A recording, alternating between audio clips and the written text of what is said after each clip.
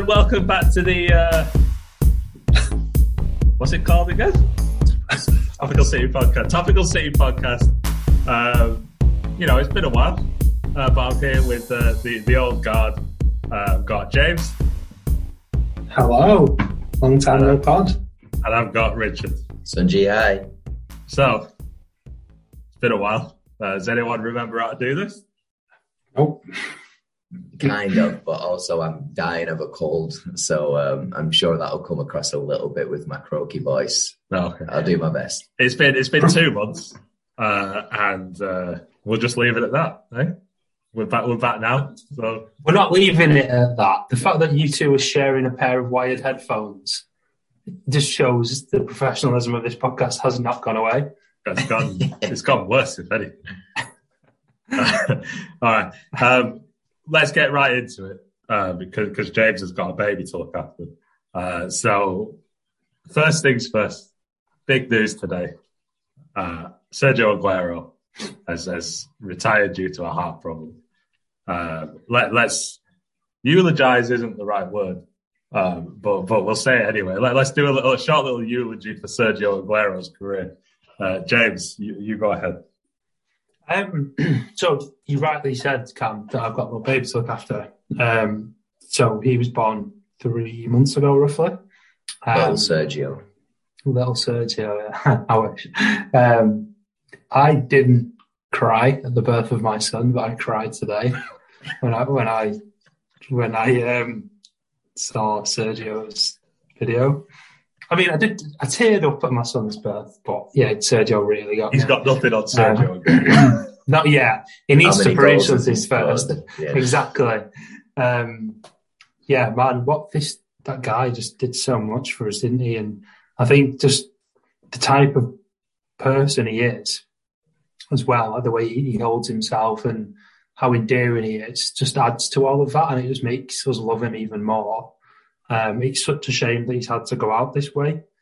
But on the flip side, he's had something that a lot of players don't or haven't had. You know, to have that 93-20 moment and to bring that joy to a whole fan base that had to wait, 44 years? That's, I bet a lot of players would swap having to retire in their early 30s to have that adulation and to be seen as a legend of a club, the Premier League, the game in general. I'm pretty sure I've made 5 people. If you're counting us two, mate, then no. Richard. Yeah, like I say, it's sad that it's happened. it's sad that it's happened, but yeah, what a guy, what a player.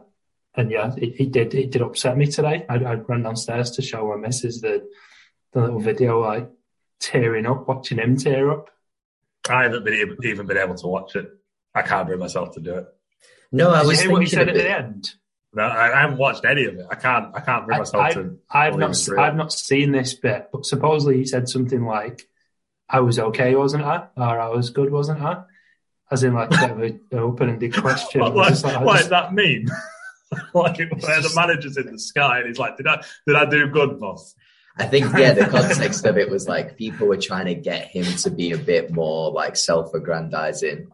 And he was just like, he was playing it down a little bit, but then at the end he was like, but I was good though, wasn't I? So I think it was more of a rhetorical. I think I've not seen it because I was a bit taken aback by it all because I was a bit like, and did he not actually retire like a month ago when he played his last game for Barcelona? Well, it's because I've been that busy with work. I hadn't realised that like he'd done this big interview and everything. Really should have been done in Manchester with City Press and stuff like Agreed. that. But neither here nor there, I suppose with his contracts, Barcelona kind of needed that a little bit. But in honour of him, I'd offer to pour one out, but I'm in Cameron's house and I'm the only one drinking, so I'm probably not going to do that. But speaking of sticky, I was watching all of Sergio Aguero's like goals against the top 6 today, and it's just, if you wanted to know the mark of a player, obviously there's all the statistics. We know it from like the history of Aguero at City and everything, but just watch back some of the goals he scored against supposedly like the best teams in England. And just the ones against Liverpool alone and United alone, that one where he's like so far out and near like the goal line and against Liverpool, and he manages to cut it back over Reina and score. I think it was Reina. And it was. Yeah. The one in the 2018 or 2019 game against Liverpool where he just sort of like gets fouled by Van Dijk, but then gets up and just hammers the ball in at such a tight angle again. The goals he scored against a gurning Phil Jones, beating David De Gea at his near post, exposing him for the weak goalkeeper that he is. And yeah, he's had such a brilliant career, and it's shit that it's come to an end, but at least maybe with the dramatic circumstances that it's come to an end at, after we unveil that statue of him at the Etihad, we can unveil the North Stand in his name as well. It's got to happen, hasn't it? Near post king, isn't he? I can't. Everyone knows who listens to this. All four people know that I love him. You were a bit meh. You were a bit meh on Sergio, weren't you? You were never quite sold on him. You know, I could take him or leave him. I would take him home all day. Didn't you say you'd rather have Dzeko up front? Yeah. All right. So I can't comment on it. I physically cannot bring myself to comment on it. What I would like to comment on is why he's had to retire. And I think it's getting a bit, because Lindelof went off the other day holding his chest as well. Eriksen went down at the Euros because of a heart thing. And it's a lot in 6 months for 3 players to have to, come off the pitch, especially because of a heart thing. So do you think there's something to, they're just, even as top level athletes, they're just playing way too much football? This Aguero thing, I didn't know this, but a quick bit of Googling, you can find it. This has been an ongoing heart problem since he was a teenager. It almost ruled him out of being a footballer, didn't it? Yeah. Yeah, it's been something that's been managed ever since he was young. I don't understand the ins and outs of what's changed. Maybe it's just his body getting older, I don't know. But yeah, there's people, linking it to vaccines and all that type of stuff. And it's, do a quick bit of Googling, you soon find out that this isn't a new thing for Aguero. It just wasn't something that was widely publicised. To your wider point, Cam, I don't think we can know that. I'm sure if you picked a random 5-year period, you'd also find, around the time Mark forward, for example, you'd find across world football. Do you know what I mean? I don't remember that many high profile ones all happening at once. I only really remember Foley and Luamba as the main two. And obviously Foley's hits quite close to home for City fans. So it just with a World Cup coming up, especially after the Euros last year, they're not going to get a rest again. And it wouldn't surprise me if you see an uptick in this again. And I think the rest thing's a fair point. Okay, well, we'll have he can now stream on Twitch full time at least, so he can play Among Us all he wants. We're now going to have a 10-minute silence and cry for Sergio Aguero. So we'll just start that now. I'll insert this into the edit. This is a silence. No, let's carry on. Okay, we'll carry on. Let's move on to something funny, something hilarious. Jesus, tonight. Champions League draw was the other day, and it was also the other day. We had 2 of them because UEFA couldn't happen to a nicer set of lads. UEFA managed to fuck up the Champions League draw. Did you guys watch it live, or like did you? What did you think of it? Yeah, I was watching it on BT Sport, and literally, like when they drew Villarreal out as the home team, he said, like, I was on my phone, I was half watching it, but I picked up that he said something along the lines of like, and any of the other 7 teams can draw Villarreal. And it was like, I said out loud, like, but not Manchester United. Like they were in the group, right? And then slowly, and then I just thought in my head, like, well, what if he picks out Manchester United now? And then they did. And he was like, well, we can't do that because they can't play Manchester United. Let's do that again. And then from that point on, I was just like pissing myself laughing at what a joke it was. So I didn't even pay attention to the fact that when it was time that Atleti got drawn, like United wasn't even an option or whatever. And that's the reason that they had to redo it.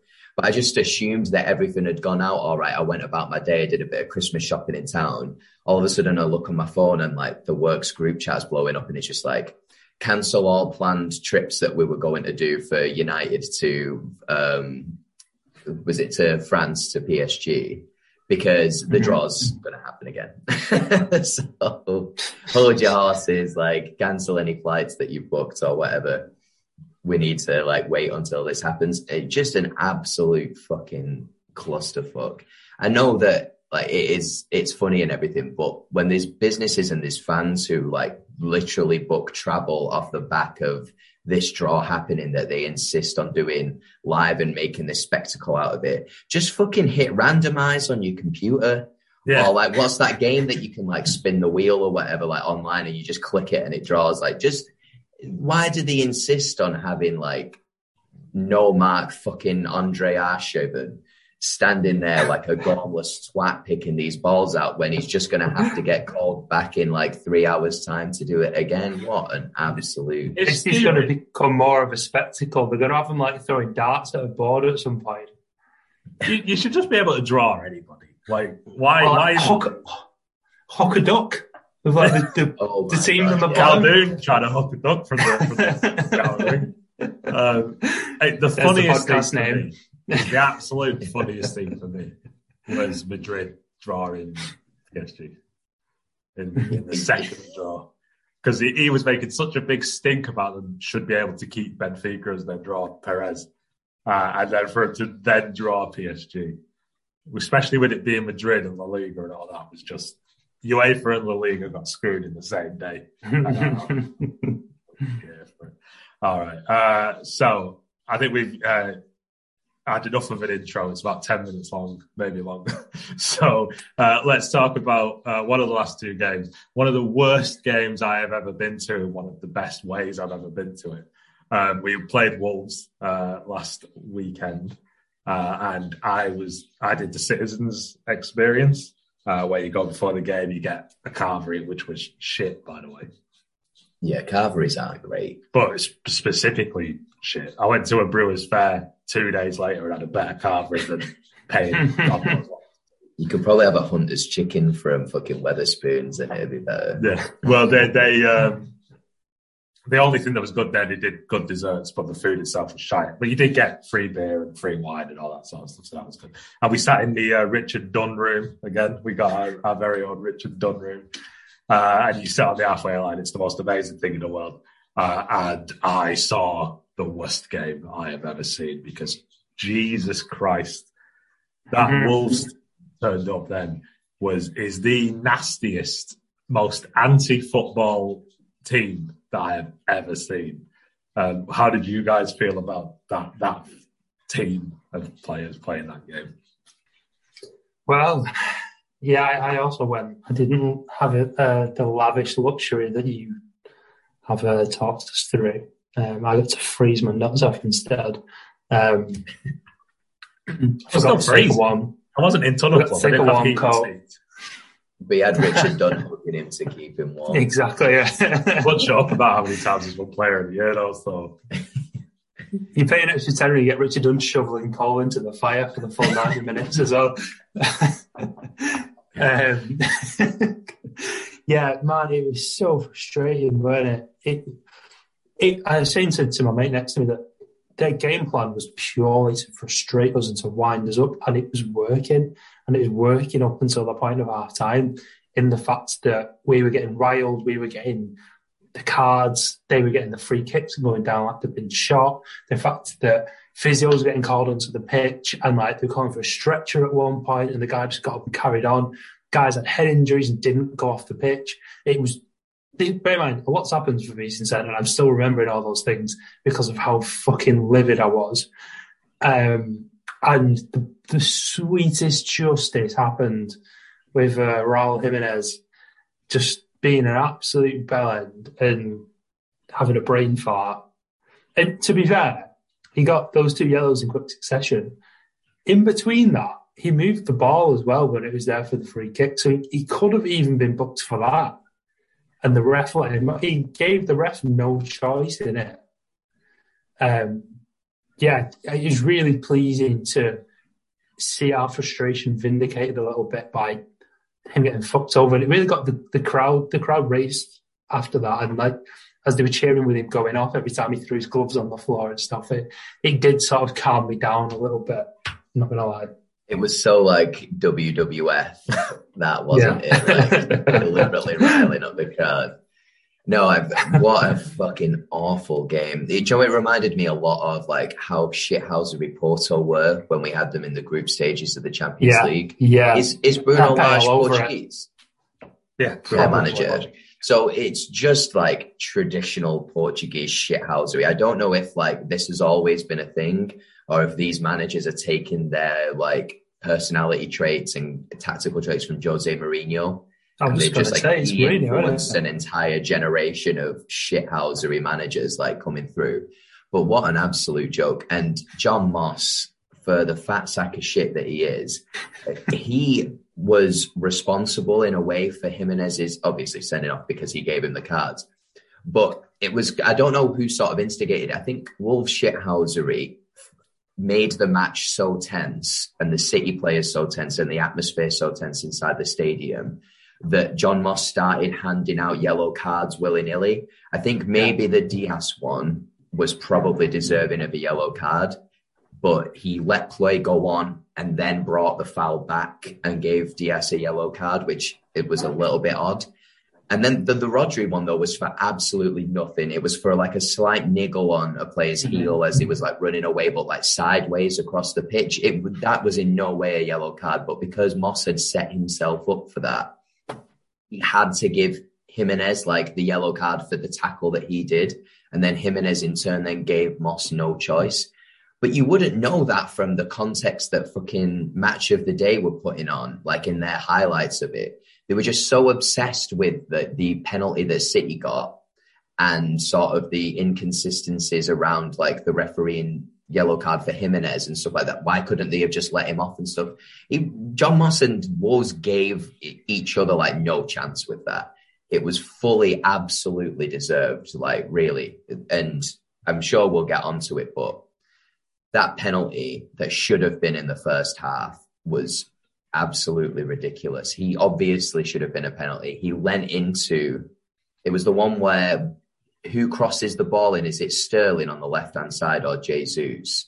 And the Wolves player has his arm down by his side, but he leans into the ball and that causes the ball to go out for a corner. And for some reason, that's not a penalty. But then the one where the player makes his silhouette bigger and so he's got his arm up in the air and then it comes off his back and that one is a penalty.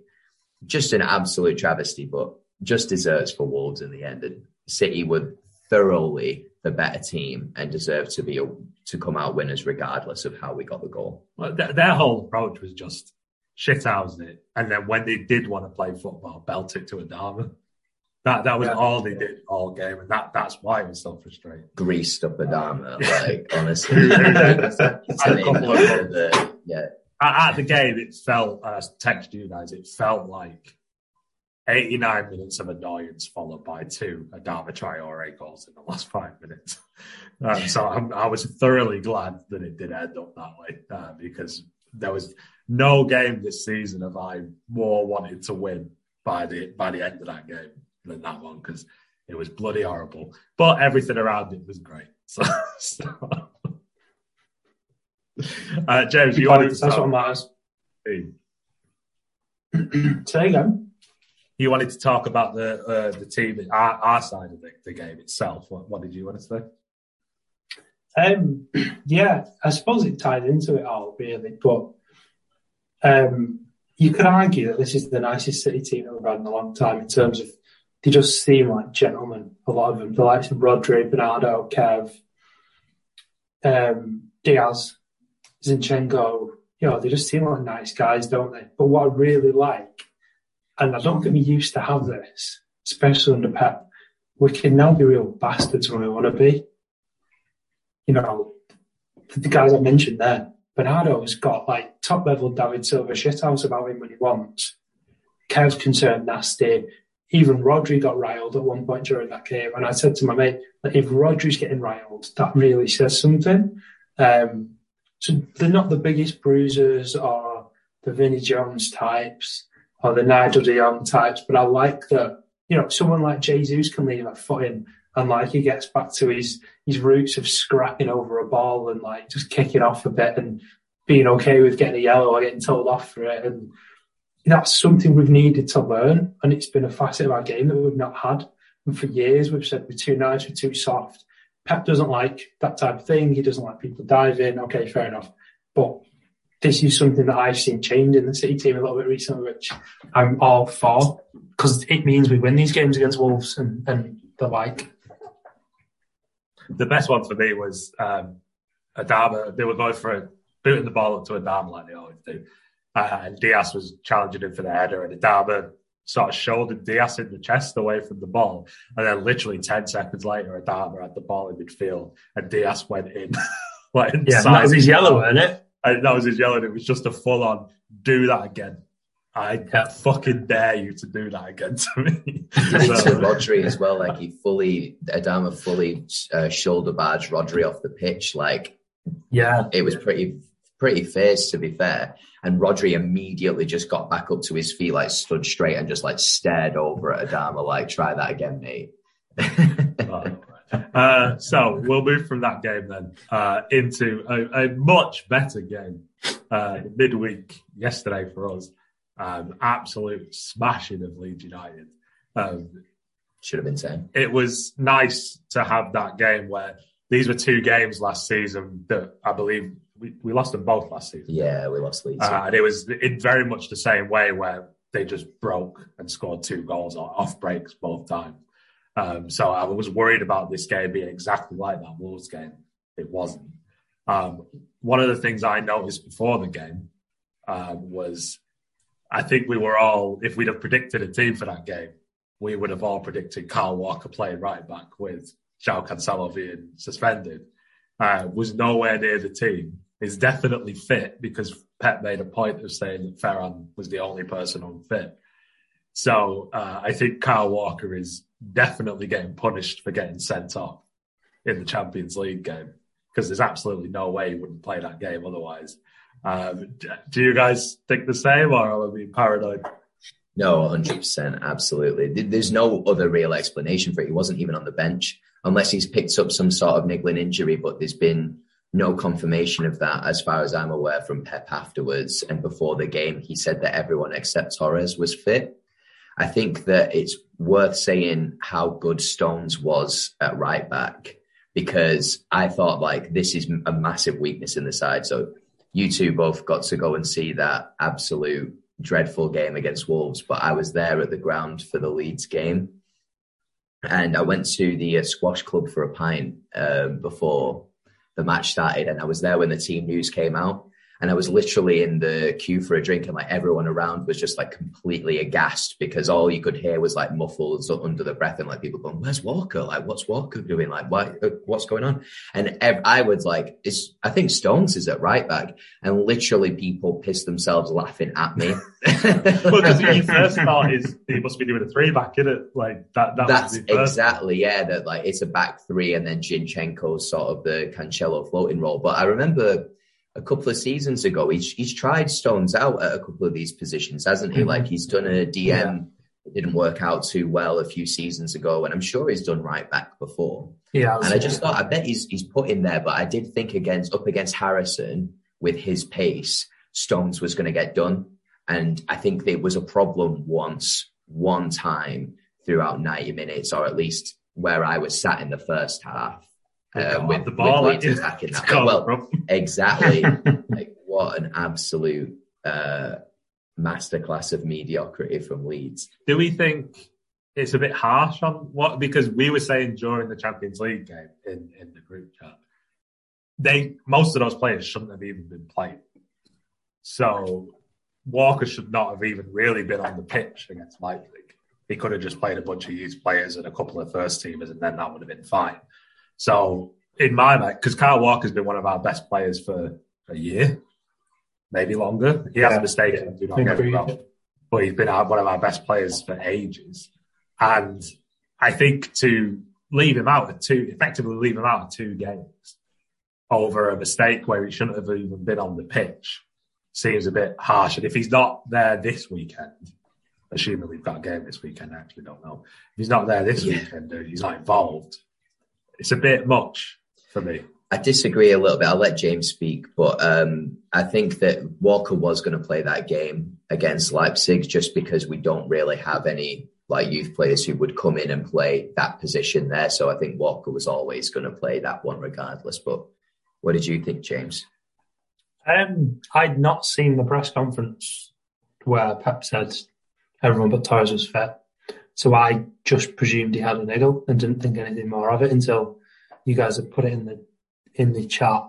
I agree, Stones played really well, but nothing against John Stones, but there couldn't have been an easier game for him to come in and have a chilled out game playing out of position. He fucking scored with his left foot with his second or third shot on target. There was no challenge whatsoever from Leeds. 2 rebounds as well. Exactly. Where were the players? Mellier's a decent keeper, and I felt really bad for him because I don't think he was at fault for any of the goals that went in. Maybe not the Mahrez one.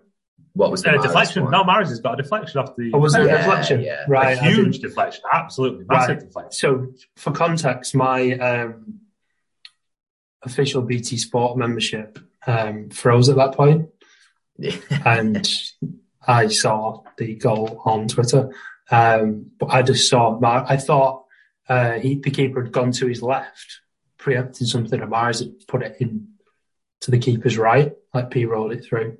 It was probably going down the centre of goal, and then the deflection took it right in the corner. It's a nice segue, this, because what was Leeds' problem? They're not a bad team. I know they've got an absolute shed load of injuries, but even so, this wasn't about Leeds for me. It wasn't about Leeds. This was about City. This was like the Watford game, and that this is almost like the new City. Now that we just control the shit out of teams, more so than peak Barcelona. The fact that we effectively play with about 50 midfielders and 3 defenders nowadays. We don't bother with the left back. We don't bother with the striker. We didn't bother with the right back in this game. It's just Pepper's just living out his absolute wet dream of playing every possible fucking midfielder on the planet and controlling the game so that they're all moving in and out of false nines and inside wing positions and rotating across the back, defence-wise, to a point where, as a Leeds player, who the fuck do you track? Who do you go after? What position do you hold? Because there's always 3 men running past you. I felt sorry for Leeds because City were just so on it, and when it works, I don't think anyone into the stop trap, us. didn't they? They play high intensity pressing, that's their style of game. But who do you press intensely when the different players are in different positions and there's so much versatility on the pitch? And actually, with versatility, maybe that's how Walker gets back into the side, is when Ederson and Stefan need a rest. Maybe he gets the goal gloves on again. just to go back to what you said, James, I think the difference for me is Watford are a bad team. Or especially they weren't then. Leeds aren't a bad team. They beat us. And they should have gotten a result against Chelsea in midweek. They outperformed Chelsea really in that game and should have got something out of it. And to go from playing Chelsea and being very unlucky to lose that game to then go and play their style of football against City and just get absolutely battered. I think that's it. That's nail on the head is the only thing I can think. Because I can't believe in this day and age that a Marcelo Bielsa Premier League team just won't turn up. Is that if you come for us, we will destroy you. That's all I can think it is. And that's why the Wolves game was only 1-0, because they knew we will not play football. We will literally There was about 50 minutes of the ball being actually in play. So that's as annoying as it is. It is amazing to watch City play football. Even I find nowadays sometimes the games are I can't fucking watch this because only one side's playing football and the rest have come here to say. Yeah, so that's why the league's game defense, is so entertaining. Yeah, exactly. That they came to play, and that for me is an advert to every other game this year. No team will come to play us. They'll just do what they always do.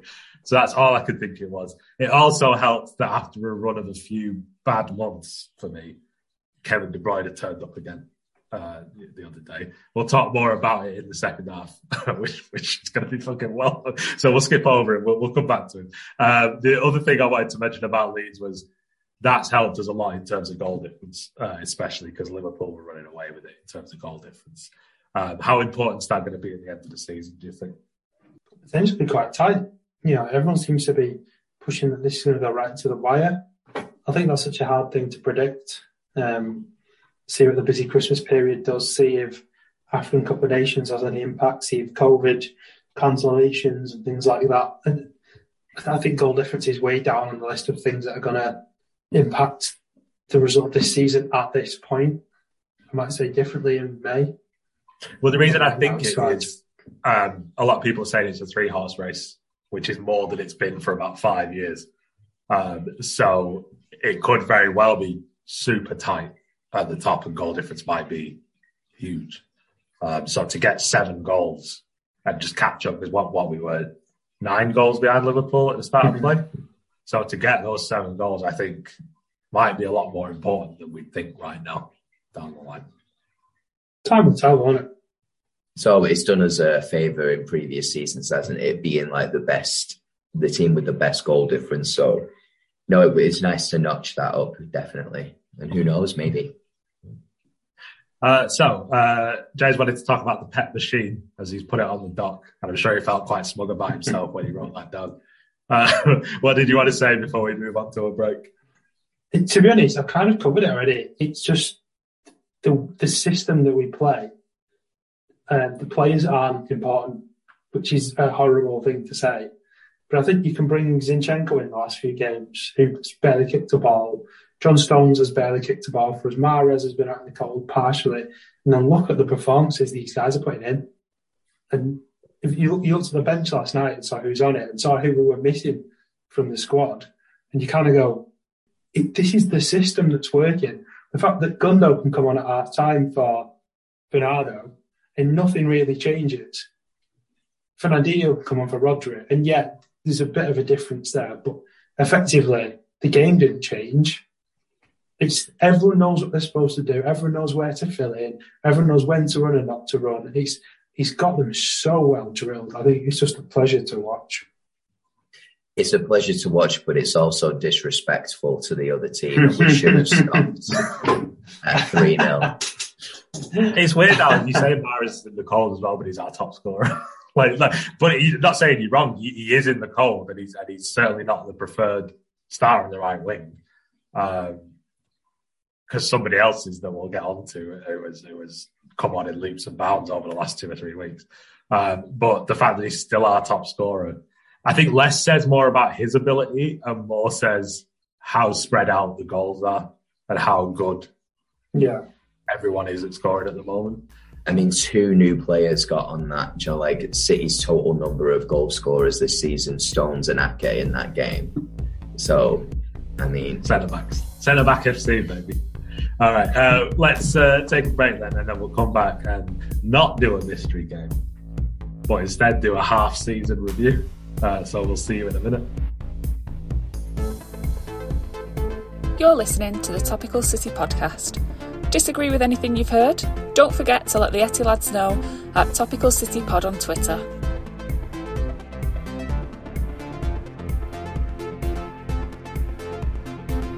Okay, and we are back with the half-season review.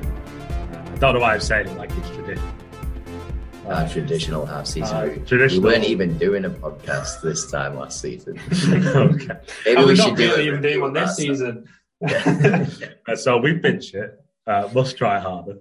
I give us a D. So, half-season review. I think we'll start off with some very good content. We got to talk about currently on track to be player of the season, for me at least. Bernardo Silva. Richard, could you please wax lyrical about him and use my favourite word while doing so, please? What's your favourite word? The word for Bernardo Silva. Brunado. Industry. Industry. Right. James, you wax lyrical. He's lost the opportunity. It's been so long. No, go ahead, Richard. I mean, what more can we? I'm pretty sure we've been jerking Bernardo Silva off for as long as we possibly can. Like on our reviews of games last season, we were constantly going on about how great he is. People who are just catching up now and are saying that he's like arguably, along with Salah, the best player in the Premier League right now. They were missing a trick last season. He was brilliant. He was just in a different position. He was more of a actual central midfielder, doing a lot more of the sort of pressing and then would occasionally like go forward and be a false nine. But he's been doing it for such a long time. And now that he's added goals, like world-class goals, to his little repertoire that he's got going on at the minute as well, this is what's like making people stand up and take notice. But it's just funny, like The Athletic have literally just put an article out, which is like their writers' top 10 players in the Premier League. I don't know if this is right now or of all time, but I think it must be like right now. And they've got Bernardo Silva as 6, still behind Virgil fucking van Dijk and N'Golo Kante, who isn't presently match fit to play for Trent Chelsea. Alexander-Arnold. I mean, Trent has been doing better than Bernardo. No, the business, but it would literally should be like, I don't think you could argue if it was Mo Salah on top. No. Honestly, at the minute. I think that he's probably going to win the Player of the Year awards. He'll probably win the Golden Boot.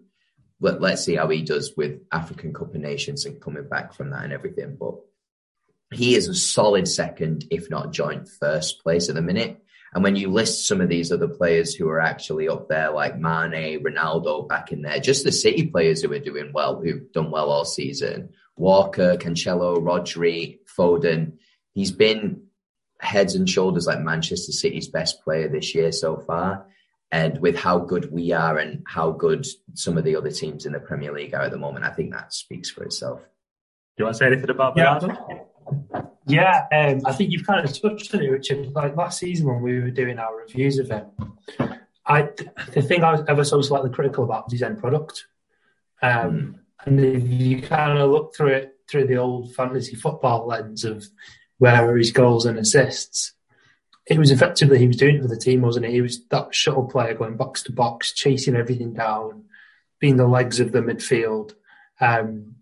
At points playing a false nine and running for the team there without having the reward of goals. That's what's changed this season. And there is an output there now. And don't get me wrong, I'd love that output to still be a little bit higher. And I think for the layman's that watch Match of the Day or the pundits that don't quite have that acumen about them, they're going to see Salah just banging in these goals and he's going to win Player of the Year because of that. It's the David Silva thing, isn't it, of a lot of the pre-assists, a lot of the work behind the scenes.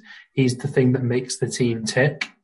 He might not get the goal that wins the game, therefore he's not going to get the plaudits, but actually he's so crucial to this team. And all summer, I was fretting most. I know we're talking about like the likes of getting Kane in or Haaland or whoever. My biggest thing was I'm worried if we lose Bernardo because Rodri hadn't stepped up at that point. Kev had come off the back of an injury at the Euros. And I'm thinking, where's our legs in midfield? Where's our industry? Cam's favourite word. And the fact that he's stayed and he's doing this, he's arguably my favourite player this season. And there's a few in that list. So, that's high praise. Well, he's replaced Aguero as my favourite current City player, definitely. And it's like you were saying, well, like you alluded to, we always said last season, while we didn't say like he was the best player on the pitch, it was the player that you always noticed wasn't there more than anything. And now he's just come straight to the forefront. Let's move on to two players that seem to have finally had that 18 months of getting used to Pep's system and turned it into absolute world beaters. Cancelo and Rodri, unlucky to be considered the second and third best players of the season for Man City after Bernardo, because in any other season, Cancelo and Rodri would be right up there, especially Rodri, who I've been really critical of in terms of his speed. But this season he's been absolutely everywhere. It's like they used to say about Maldini. I know he's a bit further forward than Maldini, but it's like they used to say, if you just got to be in the right place. And he is always in the right place. And he's just, it used to be last season I'd want Fernandinho to play the big games. Mm-hmm. And now, get Rodri all the time for me because he's absolutely amazing. And Cancelo playing at left back, arguably our position, you'd never know because the guy's just insane on a football. What do you guys think of how they've been doing? Cancelo's like quite similar to Bernardo in a way in that like he was good last season, but this season he's just come on leaps and bounds and he's like improved his own game. Whereas Rodri, I think, is like the most improved player because I really think towards the latter end of last season, we were quite heavily critical of him. And I think it was with good cause, really. I think specifically about that Borussia Dortmund Champions League game. Yeah. It might have even been the Mönchengladbach one, actually. He had a few moments in the Dortmund game, but even before that, the Gladbach one, where we were 2-0 up away from home, I think. And then he does like a pass back towards Ederson, just really lazy. And it like curls around and falls right at the feet of one of their attacking players. And really, they should have scored there and they hit the ball right at Ederson and he was able to make a save. And I just think of that was like the moment in Pep's mind, and I think in the mind of a lot of fans, where we're just like, this guy isn't good enough to be in this position. And for some reason this season, his turnaround has just been so amazing. Like he's come on leaps and bounds. Like you said, Cameron, he's always in the right place at the right time. And he seems to have, something's clicked where he doesn't need to have that pace. I don't think he'll ever have that pace, but it doesn't matter because he's always in the right spot to stick a foot in or to make a tactical foul or to just be that physical sort of body check on somebody to let them know that, like, you're not getting past me and you're not even getting at this defense. He's just been brilliant. Yeah, it's like, it's mad to me now that, 6 months ago we were like, please start Fernandinho in the Champions League final. And now you wouldn't even think of it. Like if this was the Rodri, I can't believe that he's just come on so much. Do you know what? I know what you said at the start when we first signed him. He is just turning into Busquets, isn't he? Mm-hmm. And the fact that I know Busquets is waning now, but because Rodri doesn't rely on his pace and it is about his intelligence, that intelligence is something that players tend to get towards the latter end of their career. That region of the game that they start to lose a bit of pace, therefore they have to get smarter. And he's got it at, 25? So, it's probably helpful that he's got one of the best managers. Yeah, of course. He probably gets more out of Pep than any other player in the team. That didn't work for Fabian Delph, did it? Like he's got to be the right type of player, hasn't he, to take that on? He's got to be intelligent and willing to learn. And, there's no reason why Rodri can't be doing this in 7 or 8 years' time if he's not reliant on pace. I mean, he's fortunate for the system that he's in that the defenders are so sharp to come and cover the runners around him. It means he doesn't need that pace. And in another team, would he shine as much? Maybe not. But who gives a fuck, because he's perfect for this team. And he's a pivot that everything comes from. He controls the games.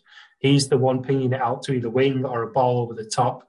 Against Leeds last night, he was beating men, and he had the confidence to do that, and he was breaking the lines from DM and starting attacks. And there's a couple of times where he was on the end of balls, where he kicked the keeper in the head at one point, did he? And I think he was the one that went through on goal that resulted in Foden scoring as well.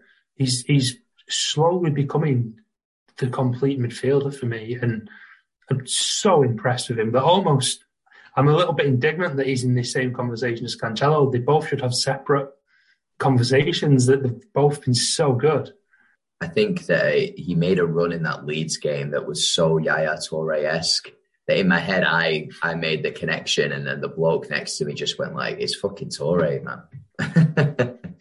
But here's a question. Would you take any other CDM in the world right now instead of Rodri? No. Frankie, don't get me wrong. I think about the likes of Kante and how much I'd love to have somebody like that in our team. He's just been too good this season. Like, if you asked me this last year, I'd have shipped him out for Fabian Delph. Not quite. But at the moment, the way he's playing, he's the one after every game that I turn to whoever I watch him with and go, fuck me, what a performance he's had. And so he's been sublime, hasn't he? I don't know, there's one or two that I'd maybe swap him for. Maybe like Fred or Højbjerg. You know what? There was a point last season where I was genuinely thinking, like, what if we'd have signed Jorginho or Fred? Yeah. Like, would we have had these problems? And rightful Ballon d'Or winner Jorginho. It's upsetting because when you watch YouTube and that, or you watch people who sort of know what they're talking about with football, Rodri does get his plaudits. People do think Rodri's an immense player. The wider football audience and that, and knobheads on TikTok and stuff, will never understand how absolutely great he's been this season. Like James said, for some people, if they don't get you points in the fantasy league, then they don't exist. Let's go on to something that might be slightly less positive. I hope not, because I've enjoyed it. But the £100 million man, the main signing, the only signing that we made. How do we think life for Jack Grealish has started at the club? Scott Carson says hi, by the way. How dare you? Do you know what? He divides me a bit, Grealish. He looked really good last night. So that kind of changed the frame of my vision just for this chat bit. But I understand that it takes a while to get used to a Pep team. I think if you look at, it's been said on other podcasts and wider City chat that wingers in a Pep team take a while to settle in. They normally get eased in. The likes of Mahrez, Sané, they're not dropped into the first team straight away. It's a slow process. And he came in pretty much off the bat, didn't he, this season? I don't know whether it's a tactical thing or it's a confidence thing, but I found for a lot of the time, he just gets the ball and passes it back. And for me, for a player that's worth, we paid 100 million for, a player that has an element of flair about him and was this exciting player that at the Euros, everyone's hankering to get him in the team because he's this game changer. I really felt like he'd been nullified for a good portion of the games. And like I say, it's probably a symptom of the tactics, him getting used to the team, him maybe just, being a bit nervous and not wanting to give the ball away and risk all of this. But he's slowly getting better. But I think I was a bit more excited before he came in about what he could do. Does that kind of make sense? Yeah, and I kind of felt the same way a little bit, but I actually saw a stat somebody put up on Twitter last night where he's like an outlier for like the most progressive passes. Yeah, I saw it in the as Premier well. League, Yeah. And I was just thinking, like, really? Like, I'm not too sure. Maybe it's because his job on that left-hand side is to get to the byline and cut back, like Centurion City style that we saw like quite a lot about like at the beginning of the season. And maybe that's where a lot of that comes from.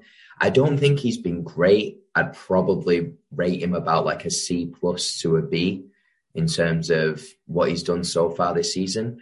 But the criticism that he's got from some people and from some sections of the media has just been completely out of proportion. Like these are articles that have been written and lined up just with the price tag that he's got, like a move to Manchester City, the way that all of the Villa fans were up in arms. Like they knew they could get some like clicks and hits and stuff like that about criticising Grealish at some point. They was waiting with bated breath for him to make the slightest mistake so that they could then say like £100 million flop and all of this bullshit. And he's not been great. He's not been bad. He's been a bit average. And I think that he's a squad player though. And City pay premiums for squad players because that's what the market demands. And we kind of like the 100 million price tag is a bit of a misnomer. He will come good and he'll be like a massive, important cog in City's machine. But we do need to remember that he probably is just a cog. He's probably never going to be maybe like a Bernardo Silva or a Kevin De Bruyne, like flair, like player that everybody appreciates. But he is important to the squad. And there are shades of Mahrez for me in that, like I say, he tries to beat the man and it doesn't come off 60% of the time, 70% of the time. That was Mahrez when he turned up, trying to run at players, losing the ball, because that's what he did at Leicester. So I think, again, it's that 18-month period. I know Pep says he'll do it before then. I don't see that happening. It'll take 18 months because it always does. There are so many examples of that. A little thing worth noticing, again, tinfoil hat on. Jack Grealish was the most fouled player in the league last year. Comes to City, where he arguably is, as maybe he's not on the ball more, but the team he plays for definitely has the ball more, and he is nowhere near the top of that list now. He gets fouled a lot still for us, doesn't he? He's not even in the top 6 in terms of fouled players, and he was far and away the most fouled player last season. So, little bit of a tinfoil hat moment with City and the referees there. But, it'll come good, and people do need to give him the space and the time to become good. What's worth maybe asking is he being played in the wrong position? I was literally just going to say, what we need to remember as well is that for a player who Pep was bigging up for being a number 8 and a central midfielder all at the start of the season, he's played everywhere along the front line but there, including false 9. So he's picking new stuff up. He's not just learning new things from Pep, he's learning new positions. We probably need to take that into account as well when judging how well he's done so far. That's fair. Okay, let's go slightly less positive. Maybe you guys will turn it around. But I wrote this before the Leeds game, so it'll sound a little bit disingenuous now. But picture this before the Leeds game: Kevin De Bruyne having a bit of a bad season, a bit injury hit. Just seems a bit off the mark when he has played. His radar's not quite there. For me personally, he doesn't get into the midfield at the minute. Over Bernie, Gundo and Rodri, because they've all just been so good. What do you guys think about Kev? Don't get me wrong, he's the best player in the world, but he's just having he's not having a great season so far. Hopefully, the Leeds game is a turning point. But well, maybe James should go first because James completely turned his back on him and trying to get rid of him out of his fantasy draft team. Desperately pulling him off. He almost took Demarai Gray off. I think he wanted Demarai Gray over De Bruyne. Slanderous. I'm not going to lie, I floated with the idea of trading out Kevin De Bruyne. I was sick of receiving 1 point a game for him. And I had to put my team first. However, I'm glad I didn't. This Kev's back in it. Do you know, again, one of my thoughts at the end of the week was Kev is clearly, if not the best player in the world, top 2 or 3. For me, a top 2 or 3 player in the world comes onto a pitch and takes the game by the scruff of the neck. It's the same, I know we'll get on to Sterling, it's the same point where people were calling Sterling one of the best players in the world.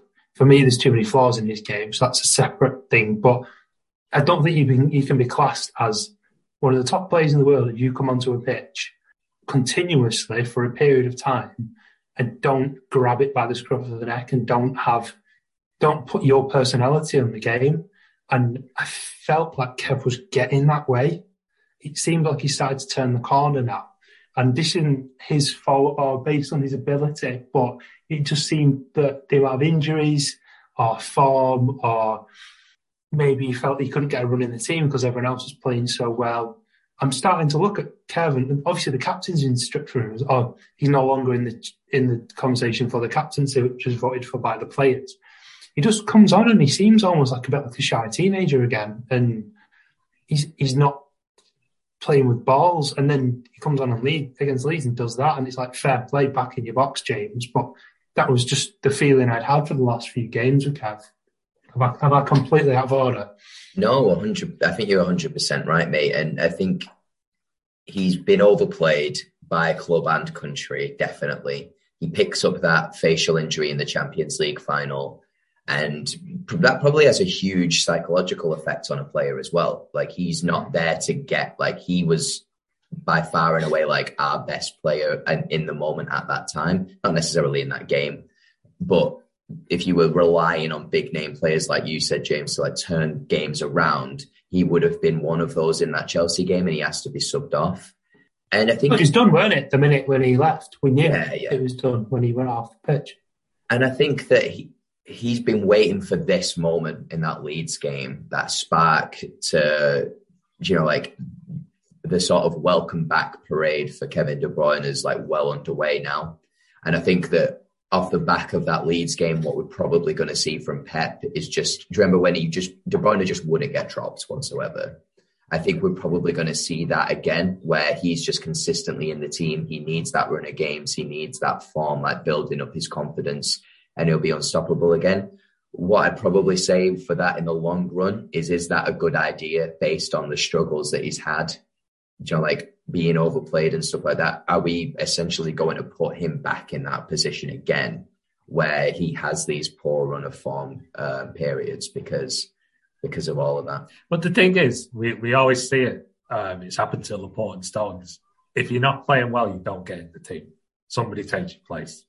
And for me, the only person that I can see him currently getting in ahead of in that sort of front five is Grealish, which means you push Foden out to the left, you play Kev down the middle, Sterling on the right, Gundogan, Bernardo behind.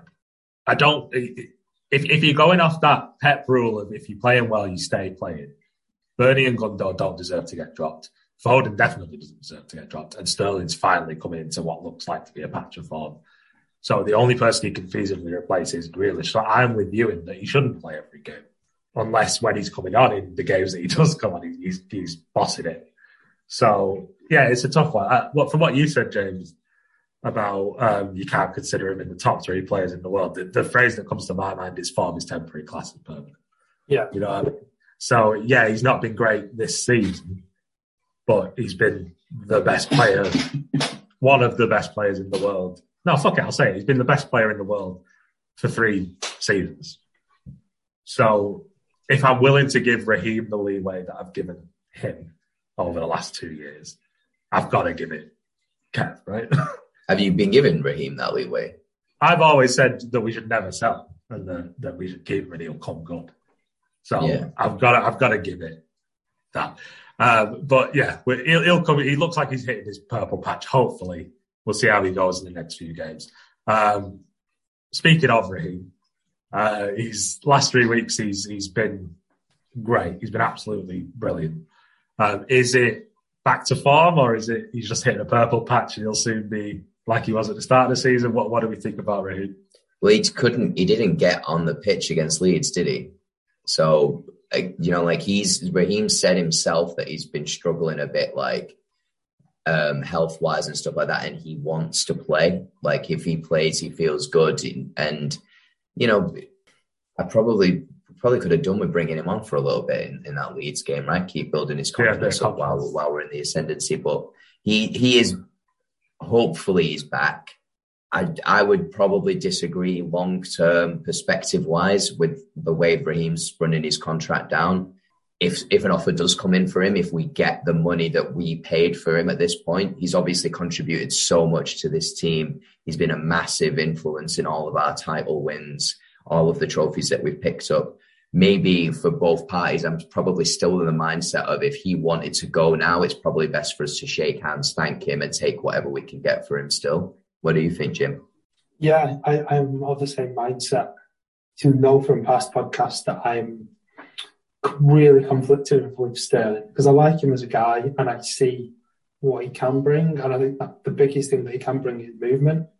I think he's arguably one of the best in the team, off if the not ball. the best. Yeah, that's what I was going to address is that it's less the goals that have been the upswing for it's that he looks dangerous again. That's the thing, is that he's been getting into those positions and running properly. But I was chatting at the match about this, and I equate this to someone that's really good at running but not very good at dribbling. That it's all well and good getting into positions, but if you can't finish your dinner, it's pointless. And I can't remember the last time I saw such a frustrating player. And was it the Wolves game where he was clean through. Or we were like 3-on-2 at one point, and I just sat in my chair and I thought, I'm not even getting excited about this because I know he's not gonna put this in the net, and he didn't. And for me, he feels like Pep's blind spot for a manager that's so ruthless and so to the point in every minute detail that there can be a player that's so poor in front of goal. Besides that one really good season that he had, and he's still getting time in the games. And like you said, Cam, about who you'd put Kevin for, and you mentioned Sterling on the right. For me, if you look at the two other options on the right, Jesus had a blistering start to the season. For me, Jesus is above Sterling on the right wing, and I can't understand why Jesus isn't starting on the right at the minute. Because and that he's probably going to take a back seat to Sterling starting on the right now. Exactly. When he has the output, he has the work rate, he has the attitude. For me, he's got a lot that Sterling doesn't have. And then even if you look at Mahrez doesn't have a lot of those things, but he has the goals. So then you want to still rank Sterling above that for the right wing when he moves really well. All right, well, you got me. I'm in love with him. What more do you want me to say? I don't know. I want to marry him, James. Okay, mate. I want to marry him. I just can't do it. I just can't. I see someone like Jesus, and I just see how he fits the team so much better, and he works so much hard. Sterling works hard, but Jesus works so hard, and he's finally found his position on the right. I don't know. I do what Richard said, and thanks, Raheem, for everything that you've done. I appreciate your hard work, goals, especially that one season. You're a good guy, but I think it's time for a change. And there's a 25-goal Raheem Sterling season incoming for the second half of the season, to be honest. So we'll see how it goes. We'll have some very quick thoughts about how the youth players have performed in the games that they've been given. Most notably, obviously, Cole Palmer's been getting a couple of games. How's he been performing, do we think? I like Palmer a lot, and I hope that he continues to feature for the first team. Now that we've got a few more players back and fit, I'm not sure how often that's going to be necessarily, but I'm really encouraged by the fact that he hasn't gone out on loan, that he has been factored into some first team performances. It would have been great to see him against Leipzig in that dead rubber. I think the fact that he wasn't in that shows you that Pep's mindset is still that I'm going to pick the best players that are available unless there's such a big rotation risk that we have to bring in a youth player. Fingers crossed for him that his trajectory still goes up towards the end of the season as players come back, and specifically Torres in that up front role. Big shades of Phil, though, isn't it? This is like Phil's first season where he gets the very occasional game. And you just sat there going, play him more, please. So it worked with Foden. So in Pep we trust. Hopefully he'll do it next season. He feels like such a Pep player, doesn't he? He feels like if you could just watch the ball move and not watch the player, you wouldn't see that much difference between him on the ball, a Bernardo, a Gundo. He's clearly just learnt the system and been brought up in the system.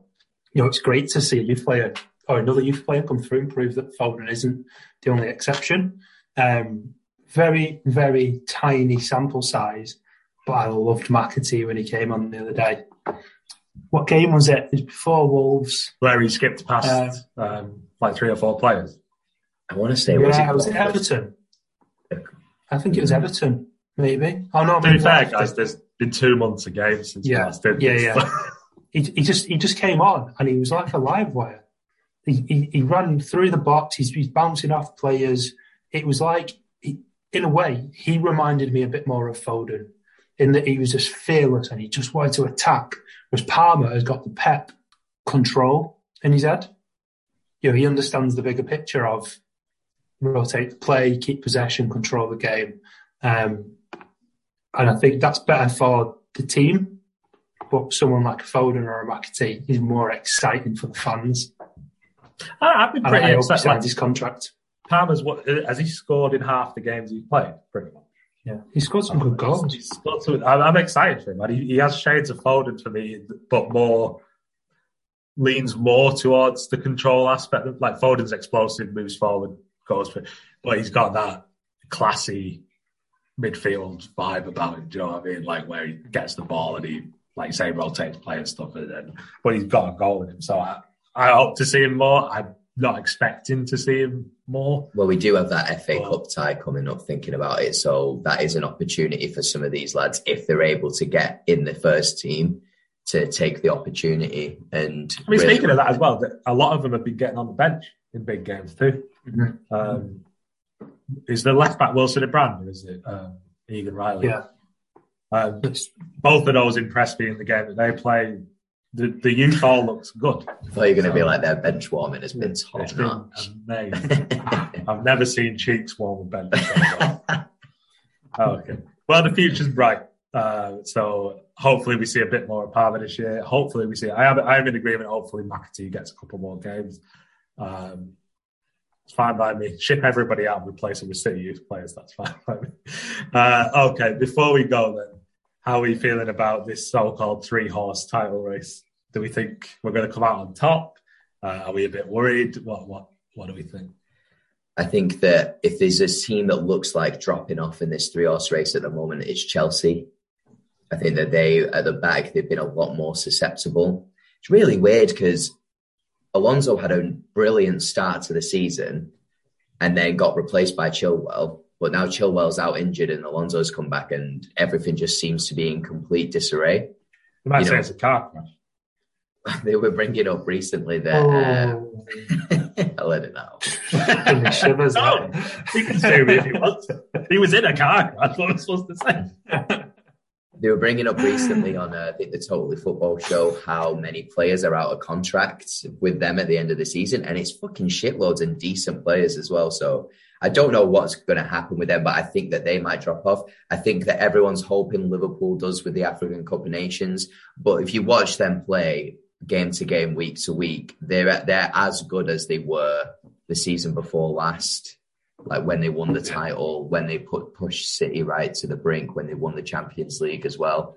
So I think they're the ones who we need to be most wary of. Speaking of Chelsea, though, like, because we know it as part of my fantasy football, I took every supposedly good striker in the Premier League so nobody else can have them. And I'm continuing to hold on to them and will never release my grasp. They've all done shit. Who are they? Lukaku just can't seem to score to save his life. Ronaldo's getting the odd penalty. And Kane has got 1 goal, I believe, this season. So you're welcome for dropping those 3 clubs out of the title race because it's all me. I've got Salah and he's still doing well, so I don't know where that's coming. But yeah, I'm quietly confident. At the moment, it's in our hands. It is. We've just got to win whenever they win. I feel a slip coming around the corner, and I've just got to hope that Liverpool slip it. It's like I say, Chelsea won't be there. I really don't think they'll be there. No, I agree. I think there's points to be dropped for all the teams in the coming months. It's not a case of someone's going to go on a 15-game unbeaten run again. I know we're on a decent, was it 6 or 7 or something? 8 after 8, I think. Yeah, I think, like I say, we're coming to that sticky period. This game's been called off with COVID. That's going to affect the momentum. There's going to be players that are having to isolate. There's the African Cup of Nations. Although I think everyone's bigged that up so much and hoped so much that that's going to derail Liverpool. That man Divock Origi's lacing his boots up right now and he's going to score a couple of 96-minute winners just to scrape them through. I'm fully expecting them to win all their games during the African Cup of Nations. I think they know it's coming and Klopp will be prepared for it. I kind of like the idea that we're just floating by quietly efficient. And this is the first time we've come to the top of the league. Everyone's been licking the arse of Chelsea and Liverpool once again, and we've just kind of been doing our business and grinding out results. Chelsea and Tuchel as well seem so explosive, and I don't mean in terms of the way they play, but the fact that Tuchel can go to PSG, do so well and get sacked, or do shit and then get sacked. Dortmund, be the next big thing, and then all of a sudden he's moved on. He seems like he has a short span of success, whereas last season it was, is this finally Pep's kryptonite? Tuchel's going to come in and set out a new foundation at Chelsea, and it doesn't feel like Tuchel will be there in 2 years. No, you know what I mean? Their managerial go around is just it's going to catch up with them again at some point, isn't it? But even this season, if they suddenly drop a couple more games and they're floating around, what, 5th or 6th, their board's going to lose their fucking mind again. It seems so like on a knife edge. Avram Grant's coming back for half a season. Well, Benitez won't be in a job for much longer. So. Yeah, I mean, I could obviously be wrong, I'm not expert, but it just feels like there's rumblings at Chelsea a little bit. Liverpool, they've got the pedigree, they've got the class, they've got, as we've said, arguably the best player in the league at the minute, who is on the form of his life. Yeah, he's so hard to call. I think I keep hearing on that podcast and stuff that's going to go down to the last few games of the season. I don't know if I see that. I think it'll be sooner than that someone becomes an outlier. But, let's see what happens. Well, are we all in agreement, except you, James, obviously, that if we don't win, we want West Ham to win, right? Oh, yeah. I want West Ham to win. No, you want Liverpool to win. No, your favourite. That was just that was just to wind you up a few weeks ago. And I like that it's still sitting there. I know. I think you're on record, pal. Because you love Liverpool, you love Robertson. They're just such a likeable bunch of lads, aren't they? But we want sort of the earth, some might say. Okay, well, that's everything for me. Have you guys got anything else you want to say? No. Well, how would you rate City's season so far? You can't say no, and then say it. I just did. That's true. James, how are you grading City so far? A very quiet 8. Like they're not hitting the explosive heights besides last night of scaring teams to death and running away the league, but they're really efficient. On a scale of 1 to 10? Yeah. B+. Like an A-. I think we're top of the league, but what if you want? We could have had a couple more games, but I think back to the Palace game and the Southampton game. I know that it's being a bit nitpicky, but those are teams where the win was there when we completely blew away Liverpool and completely blew away Chelsea, but we've still got this odd bad result in us, like the one against Leipzig as well, where the team just doesn't really show up. I think if you improve on that, you could probably give City a 10. So I'd actually probably give us a 9. Like we look like the negative. That's why more importantly, and I'm not sure if this is the case or not, do we have an updated Etilad's table? No. No? Do we not know who's top of what we know is that points have been won.